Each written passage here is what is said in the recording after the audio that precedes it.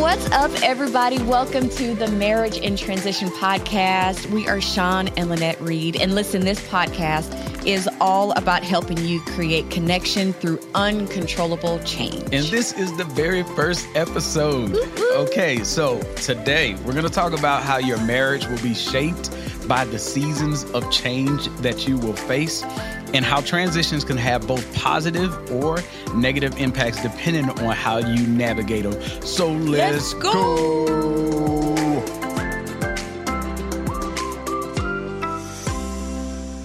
So, going back, we married at 18 years old. Yep. And we had, those first 5 years were crazy. Yeah, I like to call them the crazy five. Yeah, they were the crazy five. Yeah, and part of it was because we didn't really know who we were individually. Mm-hmm. We were still trying to find, who is Sean? Yeah, identity. And, who is this person named Lynette? And then we at the same time had these 3 children within 3 years. Mm-hmm. And we had also moved to 3 different cities within those 3 years. And so if you want to talk about transitions, we know all about a marriage in transition, right?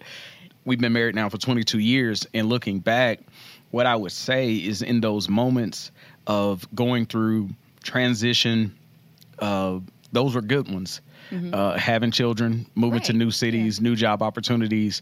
But with each one of those, it was almost like it was stretching us to levels that we hadn't processed appropriately. I agree. And so I would misinterpret where you were in your mindset and in your stages of life and what your needs were. And I was selfishly looking out for my own needs. And so I found that a lot of times within those first 5 years, man, we were ready to call it quits. You know? And I think, all of the frustrations of the things that we went through, there was just, I know I wasn't trying to figure out who I was. I mean, if anything, I was focused on the responsibilities. I was focused on trying to maintain the home, 3 kids, all that good stuff. And so I really wasn't proactive in making sure that we were going through, well, first off, identifying that we were in a season of transition, That's true. Then making sure that I was going through it the right way. Yeah. And so that you were healthy individually. No, I wasn't looking at my heart. Right. But what would have happened if you and I would have focused in that moment not just on the problem, because that's what you're saying. Mm-hmm. Basically, we had a lot of responsibilities. We were juggling them all. You couldn't let anything drop because everything was important. Right. Your children, your finance, the new city, learning new people, new environment. We couldn't let anything fall to the floor. But what was happening was in the process of maintaining, trying to fight our way through all those changes, we were losing ourselves. Yeah. It was like it's offensive being defensive type play. Yeah, yeah. And so I feel like the challenge for everyone to realize that we learned the hard way is that if you aren't healthy, nothing else around you within your environment will be healthy, right? Mm-hmm. But the more that you are actually processing your own mental health, your own spiritual walk with the Lord, then all of a sudden it equips you to be better when you're facing whatever challenges are coming against your marriage or whatever challenges that you're going to face individually. I think also another thing was when you're in the middle of a transition, and if you're not, like I said, proactive, being offensive versus defensive, you're not processing things correctly. And so the way you look at things is just going to determine the way that you're going to treat things. And so if you're constantly being frustrated or if you're constantly in a season of overwhelmed, and when things come to you, the way you're processing is going to be completely different. Yeah, everything is reactionary, right? And it's reactionary based on a level of stress and tension and frustration. So whatever you put your hands to, it's almost like you're a firefighter, right? Instead of a legacy builder. Yeah. And what God is looking for within our marriages is that we're building a legacy of what He has shown us. Mm-hmm. I believe that every marriage needs a picture of what their relationship is to be. What are we trying to build together? Where are we headed? Right? Do we have a vision for our relationship? What is our identity? Yeah. It all boils down to identity, who we are in the Lord, who we are to one another, and what it is that we're trying to build. And when you're going through transitions, that gets tested, Yeah. and if you haven't identified that, it's easier to try to pull you apart, when all of those obstacles that you face as a family come against you. And so what helped us throughout those crazy 5 years, I think the only thing that really held us together at that time, what really helped us was we did have a prayer life. Yes. Right? We did maintain. That was our marriage counseling. That was our marriage counseling. The one thing that we did get, so we did premarital counseling, and the one thing that we did get, or the takeaway, was when you're going through struggles, pray. Yeah. When you need to know what to do, pray. Right. And that was good because it helped us. The thing we needed was, after we got done praying, to get up and then learn to process our emotions, to process who we were. Everything is about identity. I can't say this enough. Your seasons will change, but who you are was written by the Lord long before you were born. And when you're resting in who God created you to be, right? Who are you? When you understand who you are, then it stabilizes you no matter what storms you're going through. And I think about Jesus when he was on the boat in the midst of the storm. He was at rest, even though everything around him was in chaos. And what we have is the disciples' mentality, that mindset that says, oh, it's a storm. Let's figure out how to stop the storm. We're about to die. You know what I mean? We're panicking because we're afraid. And here it is, Jesus is asleep on the boat. How is that possible? It's because he knows who he is and whose hands he also happens to be in. And so he's secure even in the storm. And what I think we find a lot of times within a relationship, we're not secure with one another. And we're not secure in who we are. And so when the storm hits, we're frantic. We're panicking because those insecurities are being dialed up to its height. And so we fight for power, we fight for control, and it causes tension within the relationship. So essentially, it's when you're going through transition, when you're in that panic mode, you have to do the opposite of what you really want to do. What you really want to do is fix it. What you really want to do is, okay, what can I do to make this right? But what you really need to do is slow down. And for some people, that is really, really hard. But it's like what you were saying. When you're at rest, when you're slowing down, you can process things a little easier. It's like almost removing yourself, if you can, from the situation, like a bird's eye view. Back up a little bit and then assess where you are, assess what you're feeling. I don't think most of us really sit back and really think about or take, into account, what are you actually feeling? Do you want to cry? Do you want to yell? Do you need to take a walk? Do you need to go see a counselor? Have you actually forgiven? Right? Have you processed all of those emotions? And one of the reasons why this is so important, this is really big. Trauma happens when we go through these troubling transitions, right? And trauma is anything that's too overwhelming for the mind or body to process appropriately. So we have these experiences that we may not even call traumatic experiences. We just call life. Right. It's just it's just life. And we just keep on moving. But the problem is, even though your season may change, the residual effects of the trauma are still within your processing. It's still within your system. It's in your mind. And so you're going to move into the next season with the residue of some pain, of hurt, a new lens on your life has been applied to how you see, based on what it is that you've gone through. And that lens now affects how you see your spouse, how you interact with your kids. How you see yourself. Oh, 100%. And so now, let's say, for instance, in those first 5 years, we had a lot of financial struggles. Lord. Oh, my goodness. Help us. Thank you. Let me tell you. Thank you for redeeming us. We just made a whole lot of bad financial decisions. I mean, it was awful. We didn't have a financial plan. And so we kept going from one financial problem to another financial problem. And I'm saying this, and I know some of you all listening, you may think I'm crazy on this, but it just felt like we were like cursed financially, right? You know what I'm saying? It just felt like we couldn't win. We were the fig tree. And so it felt like no matter what we tried, we couldn't come out from up underneath this cloud of debt and problematic financial, mismanagement. And so what we began to receive within ourselves was like almost like this mindset of, well, something's wrong with us, that we were what the condition of our finance we were dysfunctional. Yes. And so all of a sudden you go into your next season and you hold on to money differently. The way that you spend is kind of like with a poor mindset, right? Because you're going into, you at least want to feel wealthy. Yeah. So you'll spend beyond what you can actually afford just to have something that looks like wealth. And you so know what the I'm saying? things that you go through, the trauma that you go through, the transitions that you go through, if your identity isn't rooted in something solid, if it's not rooted, in the Lord, then those transitions will begin to define your identity. Right. Yeah. And now all of a sudden I'm acting out of a feeling of we're poor. I wish we were wealthy. Right. So now we'll spend to feel wealth instead of actually doing the things that would build wealth from a kingdom perspective, which becomes, well, God has told you how to manage your money. If we would have learned his way, instead of operating out of a poor mindset. And as money goes, so does your identity. Absolutely. So as it goes up and down, Yeah. you go up and down. Absolutely. The seasons or the temperature in your home, the climate in your home goes up and down based on a situation rather than parenting, rather than, loving your spouse, or rather than operating your budget out of a whole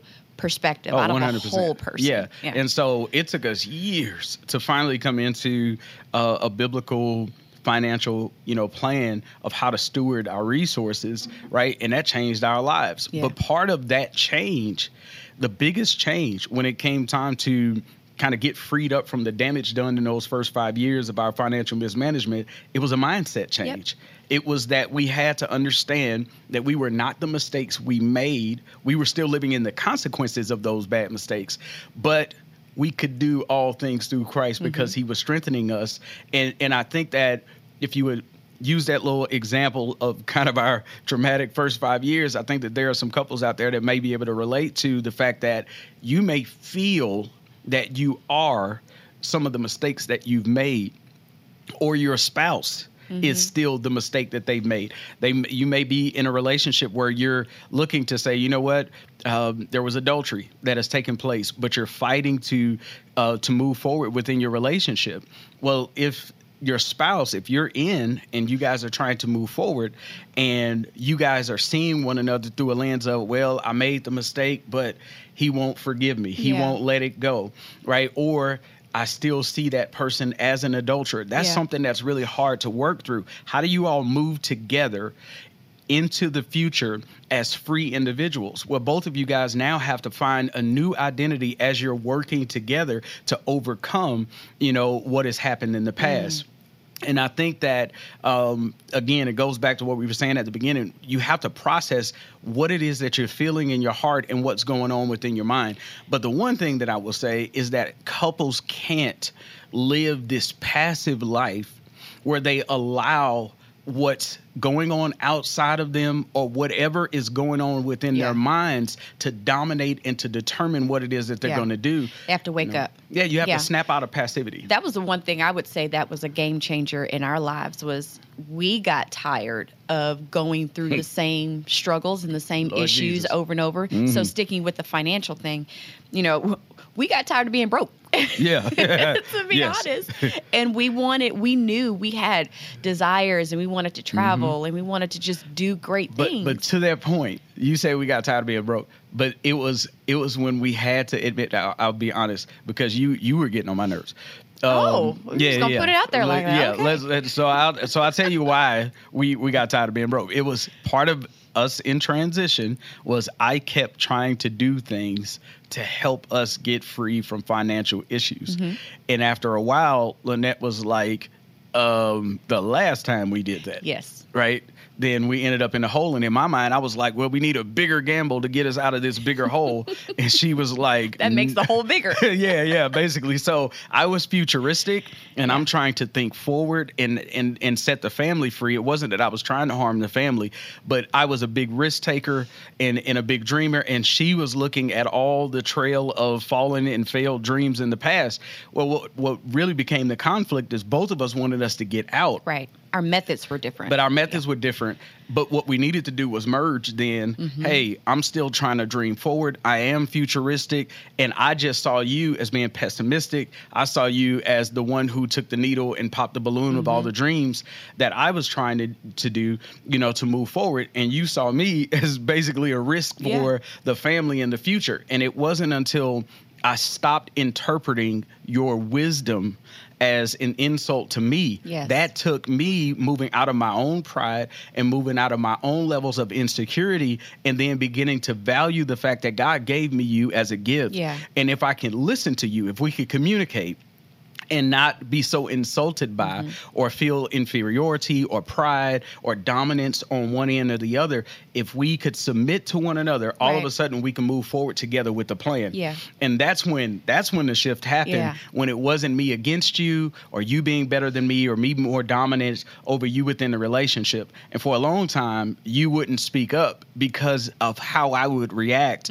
within those first 5 years. I would aggressively defend my stance and prove my points. Yeah, I actually became the quiet partner in the relationship because I didn't want to feel like I was the victim anymore. And I was just like, you know what? I'm just going to keep this to myself. And that was out of pride. Yeah. But then that was also not helpful in the relationship at all. And so it really came to a point to where I just had to say, you know what? If I don't say anything, That's right. and if he continues to make these decisions, even though they're out of a good place, they're just the wrong decisions at that time. Yeah. The relationship it will continue, or our financial situation will continue to be the same. Yeah. And so I literally had to step up and say something. And she did, y'all. And of course, it mattered how I said it. Yeah, but what happened, I helped a little bit in that, and here's how. We actually went to get some counseling. Yes. And when we got he counseling, became my advocate. I did because I didn't understand No. I'm talking about the counselor. You talking about the counselor? Yeah. Yeah. Well, forget about that. I became your advocate. I'm still your biggest advocate right now. But what I was talking about was we took a StrengthsFinders test. Yes. And all of a sudden I realized that everything that I couldn't stand about you, that was really bothering me, come to find out it was actually your strengths. Yeah. And my strengths were clashing with hers. Yeah. And then I was able to humble myself and say, okay, she's not malicious and she's not trying to harm me. She's actually trying to help me. I needed a new lens on how I saw you. Yeah. And that moment was freedom for us when I got a new lens. And we say this within Marriage and Transition, our book, we said that the way I perceive you determines the way I treat you. The way I perceive you determines the way I treat you. And all of a sudden I began to see that this whole time you were trying to love me through being precautious. You were trying to love the rest of the family by saying, yes, I agree with you. We need to get out of poverty. But let's work together on a biblical plan for us in order for us to get to that next level. You know, I like to say like this. I tell couples grind moments should be moments and not a lifestyle. So I get, putting your head down and doing what you got to do, whether it's that season where the kids are young and both of you got full-time jobs or, whatever. It's grind season.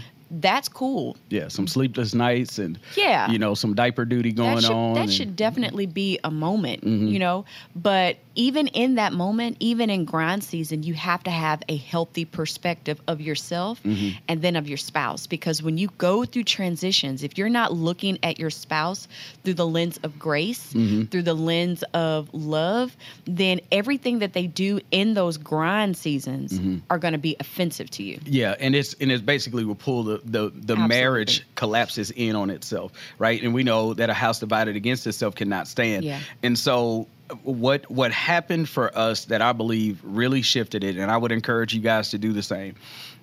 After, you can do this while you're in a season, but after you come out of the season, you need to identify the common denominator within your decision making as a couple that may be triggering a dysfunctional cycle.